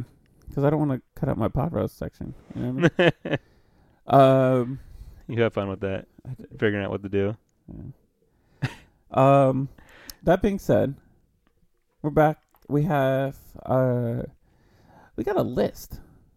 Now, I'm not a huge fan of lists, just because it always typically deals with ratings and stuff, but also because ratings, ratings, like as in like. Oh, this is not a ranked one at all. Oh, okay. That being said, also I just suck at remembering stuff, like because it's like takes forever for me to even like try to remember all the series I've watched or like yeah. the movies and stuff. I just suck at that. So like when you asked me that question earlier, I was like, shoot, this is horrible. Whenever it's on the spot, I can never think of what I want to say. So right, okay. So what is this list supposed to be? There's actually a couple, but we'll go through them quick. This one is just tropes of romance or love stories. So number one, we already saw this in The Office. This is meeting the one only for them to already be taken by someone else. Okay. Number two, the character of interest is dating someone already, but that someone is a jerk. So just feeding off the other one. Yep. Yeah, that happens all the time. Someone being super persistent, but it being seen as romantic. Stalking. Yeah. And actually, this was pretty acceptable in the early 20th century. Like, being persistent was seen as actually romantic, and I think it's just carried over from that era. What was that one Shovey with what's his face? Rick Grimes. Love Actually. Oh yeah. Wasn't he pretty much a stalker? Yeah, pretty much. Okay. But it was, and everybody thought it was so romantic. I haven't seen the movie yet. I don't remember it enough. Yeah. I don't remember what character he was. So honestly, I think he was the one with the signs. Yes. Okay. He's a stalker. He's a stalker. Love at first sight. Falling in love without barely knowing each other. It exists. It exists? Oh, okay. Yep. Love interest. Hot take. Hot take. Love interest not knowing how attractive they are until the one tells them. Or until they take off their glasses. Yes. I forgot about that. Or their glasses and their overalls. Glasses, overalls, and I will raise you. The little hairband thing, because they let the hair down. Oh yeah. And then all of a sudden they wear like a crap ton of makeup. Yeah, it's funny how that works. Yeah. Who sponsors those movies? Sephora. Yes. But also doesn't. Never mind. Continue. Okay. Well, sorry. I guess that can go either way. That can be like a guy wearing makeup too. Sure. Putting his hair down. Yeah. Fabio. And taking off his glasses. Yes. Yeah. Fabio is like ancient. Anyway. Deep cut. Brides running away at the last second to be with their true love, or the opposite, their other person interrupting the wedding or whatever it is. Right. A lot of these romance tropes tend to portray the woman as a fickle creature. Yeah. Well, I mean, it can be a guy too. I know, but it tends to. It does. You're right. Favor Yeah. the woman being the one who can't figure out what she wants, Right. and then the guy either being resolute on something or being completely oblivious as to something, and then his guy friends have to tell him that he loves this person, and then they go. And then that's when the lady friend goes, "Oh my gosh, I really do. I love you too." Anyways. Yep. Sorry. No, you're good. Another one is that possessive, controlling, or abusive behavior is romantic, and they showed a picture of Twilight. And 50 Shades of Grey. Probably. But here's the thing. The difference between Twilight and 50 Shades of Grey is that in 50 Shades of Grey, their abusive relationship is actually part of their kink or whatever, the thing that they're into. Right. Which leads to, it bleeds over into other stuff, which causes it to be a problem, but otherwise it's still technically something that's part of their actual relationship, Right. and not necessarily like the surface of this is why it shouldn't work. It's more like this is why it should work. Yeah. Do you know how? Okay. Do you know how 50 Shades of Grey came about? It was like no, I don't remember. All right. So the author of 50 Shades of Grey was writing Twilight fan fiction, and it was really smutty, as they say. Raunchy. Yeah, raunchy. And they asked her to stop, and she was just basically like, "Screw you guys! I'm gonna make my own story." And that's how it came about. Is that where it takes place in Seattle? Oh, does it? I don't know. Maybe No, it does. Does Because it? They filmed in Seattle. Oh. Yeah, I remember them closing down something to film that. Yeah, so it's Twilight fan fiction. And Twilight takes place in Washington as well. Forks, Washington. So in the first movie, one of the cheerleaders actually is somebody that I knew from high school. Oh, really? Yeah, Twilight? Yeah. Huh. Which is funny because the first Twilight movie is the only one I've ever watched, and like I actually really like Kirsten Stewart as an actress, but I don't. That movie, like, what the heck, man? I agree to disagree. I don't understand. But also, Robert Pattinson's actually a good actor too. And, He is a good actor. And what the heck, man? He's gonna read the Batman. Even what's his face that plays the wolf kid? He's actually Tyler Durden. There you go. Fight Club reference. He's like actually a decent actor as well, and I feel like I don't know what else he's ever been in though. I think he's only been in like he did like a romance. He did like movies. a spy movie with like Tyler Oh Perry. yeah. And then I think he was actually in like Lava Boy and Shark Boy and Lava Girl. Maybe. It doesn't help for that guy that I think he's always gonna have a baby face. He does have. So a baby as face. he gets older, but I think he grows facial hair now. So like I think that's how he differentiates himself. But he might have already dipped out. I'm sure royalties alone from Twilight can probably sustain him for the rest of his life. That's true. And then also the Shark Boy thing, because I'm pretty sure that was him. Well, I can only imagine that. What is it? First name Pattinson. Robert Pattinson. Yeah. I'm sure he's like doing his darnest to detach himself from Twilight at this point. I don't think so. I think I mean like of what he wants to be known for. Oh no, I get that, but I'm saying I think that like from our perspective, like maybe we look at it and we're like, oh gosh, they probably totally don't want to be typecast. But at the same time, like the amount of money he made off of that probably makes it. His name is Tyler Lautner, by the way. Oh, okay, that's what it was. And he is Shark Boy, so yeah. Oh, he is? Yeah. So the fact that streams on Netflix means he's probably still getting kicks from that too. Wow. Yeah. Nice. But going back, do you remember what the characters' names are? There's Jacob and what? I don't remember. Team Jacob and Team whoever, right? Vincent? Vincent Valentine's in it, right? Right. Might as well be. It doesn't matter. Either way, I think that I don't think he'll ever try to disassociate himself with Twilight. I think he'll try to make sure that people know that he can act. Mm-hmm.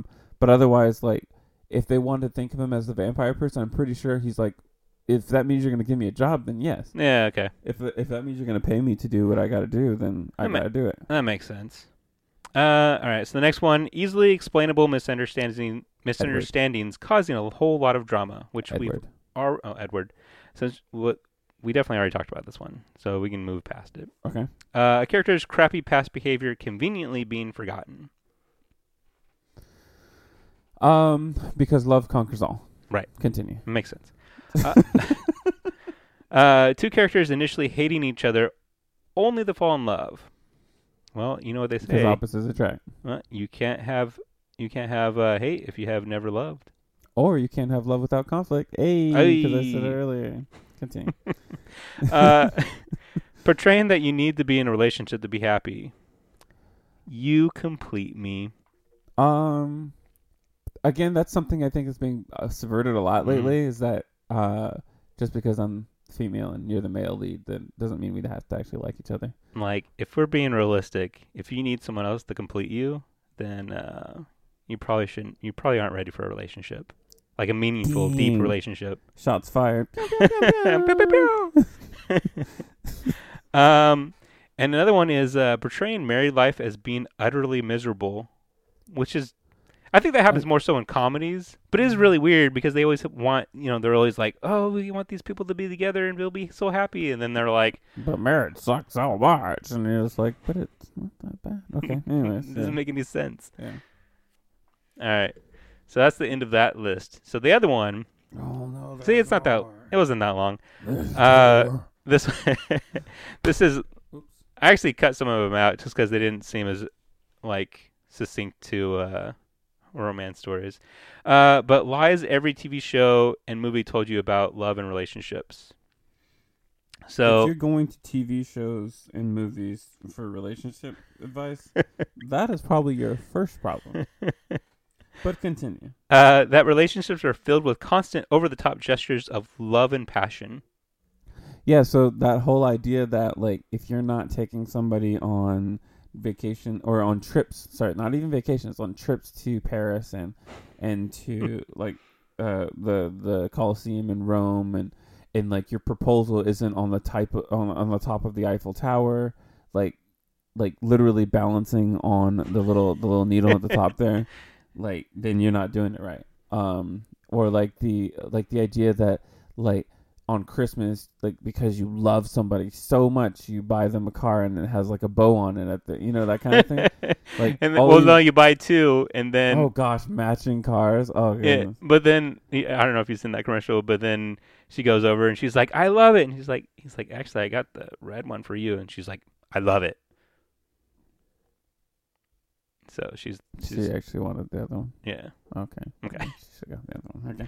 All right. But so yeah, those grandiose things that it's always very deceptive. And that ridiculously over the top arguments happen all the time. Yeah, the idea that you're always in that constant state of that, but there's so conflict. much. Yeah, but there's so much passion and make up sex. And there's always yelling. Yeah, that's supposed to lead to that stuff. Yeah, it doesn't quite work like that. That every person you fall in love with will love you back. Oh yeah, the idea that there's always the soulmate. So if you fall in love with them, then it's obvious that they're meant for you. So they will inevitably fall for you. Actually, one of my favorites that's why you have to stalk them in order to get them to love you. Yeah, my favorite that kicked that though was actually in Game of Thrones, Daenerys and Jorah. I really love that. He loves her completely, but he knows that it's never going to happen. But he doesn't back down from it. Yeah, that relationship is it's wholesome. They have they both have. You can also say it's unhealthy. It's unhealthy, yes, but it's wholesome in that they both have feelings for each other, but her feelings are tempered by her position and her pretty much her goal in life. She's got she's not. I almost feel like she she's loves not in a that. place for a relationship. It almost feels like she loves that he loves her, in a way. Right. Yeah. But she also loves him. In some fashion. Yes. But maybe not necessarily as strongly romantically Right. as he loves her. Right. But even then, at the same time, you could almost say that he doesn't necessarily love her romantically either, but also sees her as just this great person, and he loves that about her. That's true. Because they never quite say that he wants to be in a romantic relationship with her. It's just he shows all of this admiration. He loves who she represents. Yeah. And okay, that's fair. So that's why I said it's wholesome. It is a little what did you call it? Unhealthy. Unhealthy, yeah, in that it does portray itself at times as him wanting to be the person, like, because when he's dying for her, so right. But then, I'm saying, like, then that part where he like sees the other guy sleeps with her. Oh yeah. And then you can kind of like see it like in his face that he's like almost jealous, but not quite jealous, but almost like, oh, come on, you're better than that kind of thing. Mm-hmm. So then, like, it depends on really how you want to interpret that. It could be like, oh my gosh, somebody else slept with her and I didn't get to, so I'm jealous. Or you could see it as she's better than that. She wouldn't do that kind of thing. Or yeah. It's wholesome. Another lie is that you'll end up staying with your first love forever. I wonder what the actual percentage of that is. Well, because here's the thing.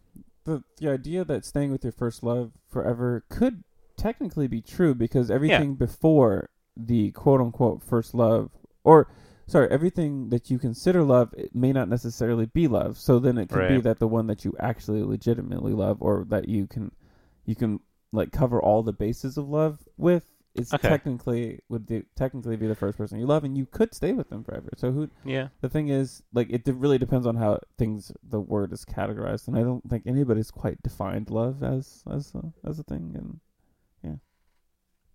Anyways, next one, that you should give up incredible opportunities for love. Oh yeah, what we were talking about earlier. The Hawaii thing. I could go to school in South Dakota, because I really have dreamed about that for so long, because I like farms. And if you're a listener in South Dakota, you like farms. I like farms. Okay. To be honest, you got literally. That's just. I think that's their main. Export. Yeah, it's a thing. Anyways, I could be mistaken. I'm gonna look that up later. And never correct ourselves. I should not ever. That the right person can change a bad boy or girl. Oh, the idea that if you look at somebody and the thing that you like about them is their outward appearance, so that way, but you know that they're just a bad person. Okay.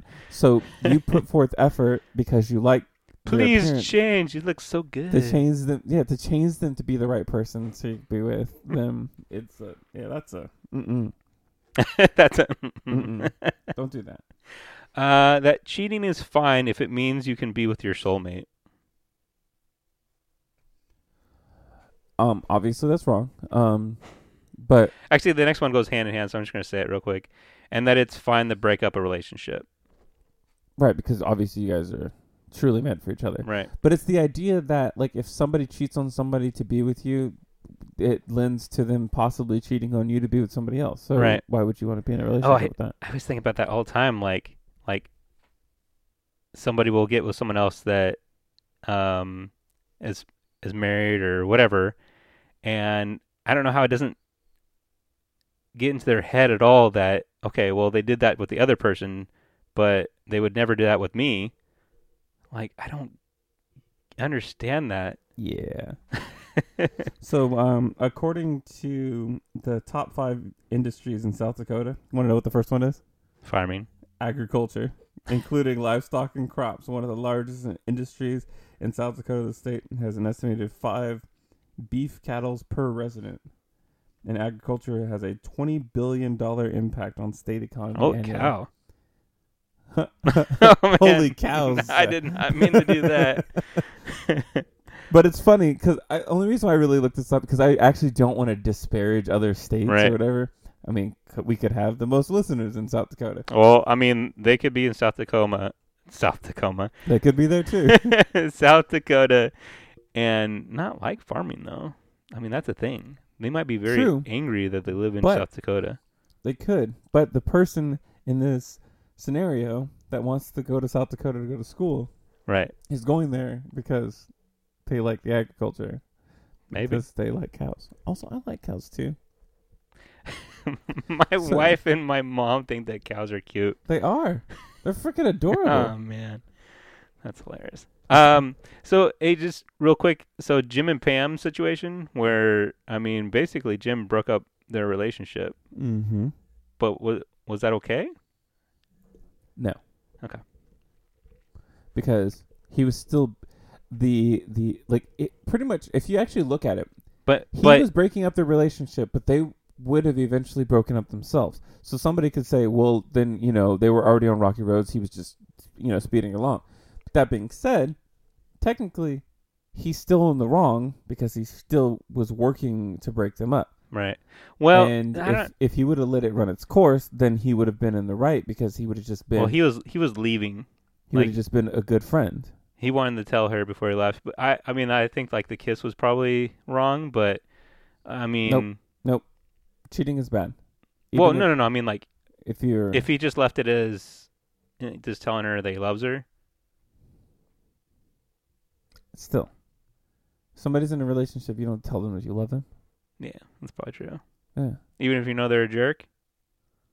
Realistically... Even if you know they're significant I mean, realistically, like, this scenario... You have to let it run its course, unfortunately. Yeah. You just have to be a good friend. Mm-hmm. This sounds very, very familiar. Yeah. Every time I think of The Office, I think it's very familiar. Jeez. Well, a little close to home. That's sad. So another lie is that staying in love is easy, but we already talked about that. That a woman will always fall for a man who secretly likes her, or other way around. Yeah, and that it'll never be like actually getting to know each other because suddenly they will be super compatible instantly. It's always it always works that way, whether they know it or not. Like, that honestly, that's how it kind of worked with me and my wife.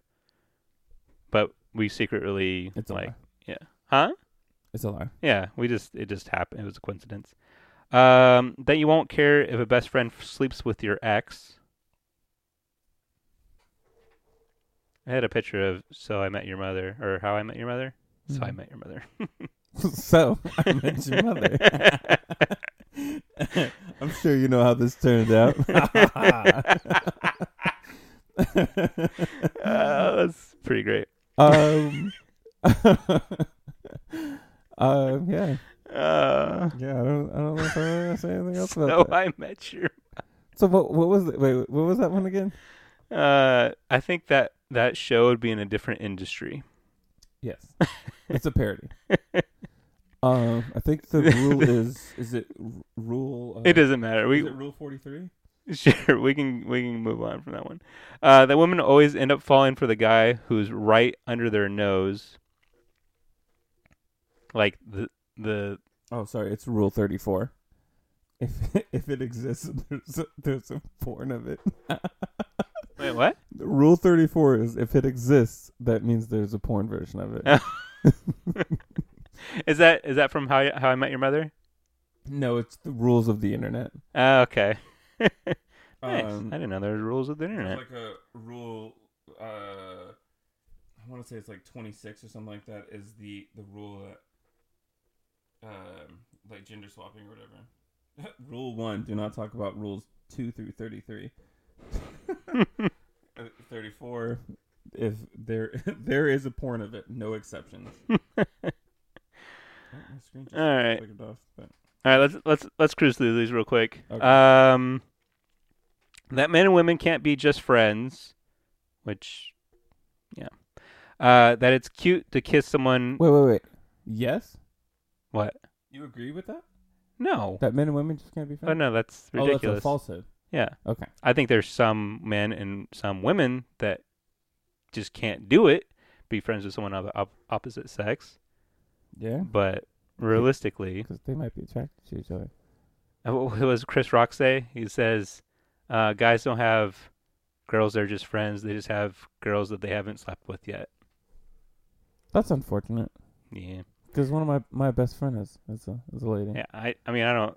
He said it for comedic effect. I know, but some people actually take that as gospel. That's true. That is cute to kiss someone to shut them up in the middle of an impassioned speech. I mean, it kind of is sometimes. Just shut up. And that's it. That's the list. Oh, well, my tablet shut off, so. Perfect. Yeah. They didn't. How do we close this one out? Huh? How do we close this one out? How do we close this one out? Yeah. I make up something on the fly about a love story. Should we close this out with the Jerry Maguire music? Hell no. I usually don't take copyrighted music other than on the Final Fantasy episodes. Okay. But that's just usually for review It's like purposes. a review, yeah. That makes sense. And video game companies don't really seem to care. They probably do. But also all their stuff's just... Well, now all the Final Fantasy soundtracks are on Spotify, so that's pretty cool. Really? Yeah. And I think everybody else is slowly but surely adding their stuff to Spotify too. I think it's kind of that idea that you can't. There's a possibility of making some money off of it, so why not? If the soundtracks themselves don't sell very well, or even like in like the Square Enix case, I feel like all of their soundtracks are available and like more accessible in Japan. So by putting it on Spotify, you actually make it accessible to the world. Right. Because whenever I buy like a soundtrack for Final Fantasy 14, it has to be imported every time. Which means there is actually no English version of that. There is, I think some of it has translation in it, but it's otherwise. Yeah, not. Actually, I think I have one. Not here, not. Anyways, yeah, that's the thing. What was I going to talk about earlier? I have no clue. Shoot. I really have nothing left. I know you don't. Oh, I watched a video on Lost Odyssey the other day. Oh, okay. You keep on talking about it. Yeah, it's... So I didn't know that game, Nobuo Uematsu composed music for that. Mm-hmm. So that was pretty cool. I really want you to play it. Well, I already know the whole story now. Oh. Yeah. It's a nifty story. I would not have been able to play the game though. I feel like I would have got the amount of distractions in that game in terms of like having to like go to this place to get this item, to do this, to unlock this, to I really don't remember any of that. Oh, like going to like a temple and going through these trials to get like this mirror, to get the thing, to help this person to repower up your ship, to get this power thing, to get your ship across here, then crash your ship, break it, and fix it again, and then like unlock this, and then constantly go back and forth to the same town, and so people finally unlock their memories, and there's all this other nonsense, and it's yeah, I liked the 40-minute explanation of the story. I wouldn't be able to play the 30-something hours of the game. Did you like the story? It was good. Yeah, okay. It was good. A little. It takes a little bit of acceptance, if you will, of their concept. Mm-hmm. I mean, because effectively, that can be said for plenty of things. Yeah. Well, I'm saying they're like effectively they're gods, but they're not necessarily gods, and that. Like this weird thing that they did to seal away memories, I thought that was a little like, not necessarily forced, but it just kind of felt like, okay, cool. And whatever, I'm already talking about it. That one point where he makes a little girl clear her own memories because she's too strong for him to do it. Like I don't remember that part. I hate Ming. Might have to go back. Anyways, so I hate it whenever in stories like the motivations for things just don't seem quite right, and they feel like everything else in the story is good, but the one thing that like stands out, or like you know how like a superpower is just too powerful, and so then the one thing they do to cancel out that superpower, aka Kryptonite. kryptonite. Or AKA they brought in Captain Marvel for only 2 seconds. Yeah, she's like, I'm busy everywhere else. Yeah, and so that it's always that like quick thing of that's how we're explaining it away, but that's what we're sticking with. We're not giving you any more, that kind of thing. Right. That's what it felt like. But that's just my opinion on these things, and I'm pretty strict when it comes to a lot of like how I feel about how stories should be written and how I feel about motivations not being secondary. That being said, this podcast episode has gone way too long. We need to talk about something next week. We will talk about something next week. But what do you want to talk about next week? We're not going to talk about it because I don't know what order we're going to do these in. Oh, we're talking about it next week. Next week. Say it. Say it. I really want this one to come out before, but okay. So next... Before what? Before this one. Even though we recorded it second. Or first. Why did you want to do that? Just because it's more like a recency thing. It's more relevant. Yeah, but if you put it later, that gives more time. It gives at least a month for everybody to have seen the movie. Okay. So next week, we're going to talk about Rise of Skywalker as a continuation of episode 6 of the MVG podcast, where we talked about for all Star Wars for like an hour about Kylo Ren. Yeah. And in this next episode, we'll talk about not Kylo Ren. I'm sure we'll talk about Kylo Ren a little bit. Sure. We'll talk about Fortnite and Star Wars. Oh, okay. That being said, that's it. That's it. Until next time. Goodbye. Nope. Until next time. No, you don't have to say anything. Just stay quiet.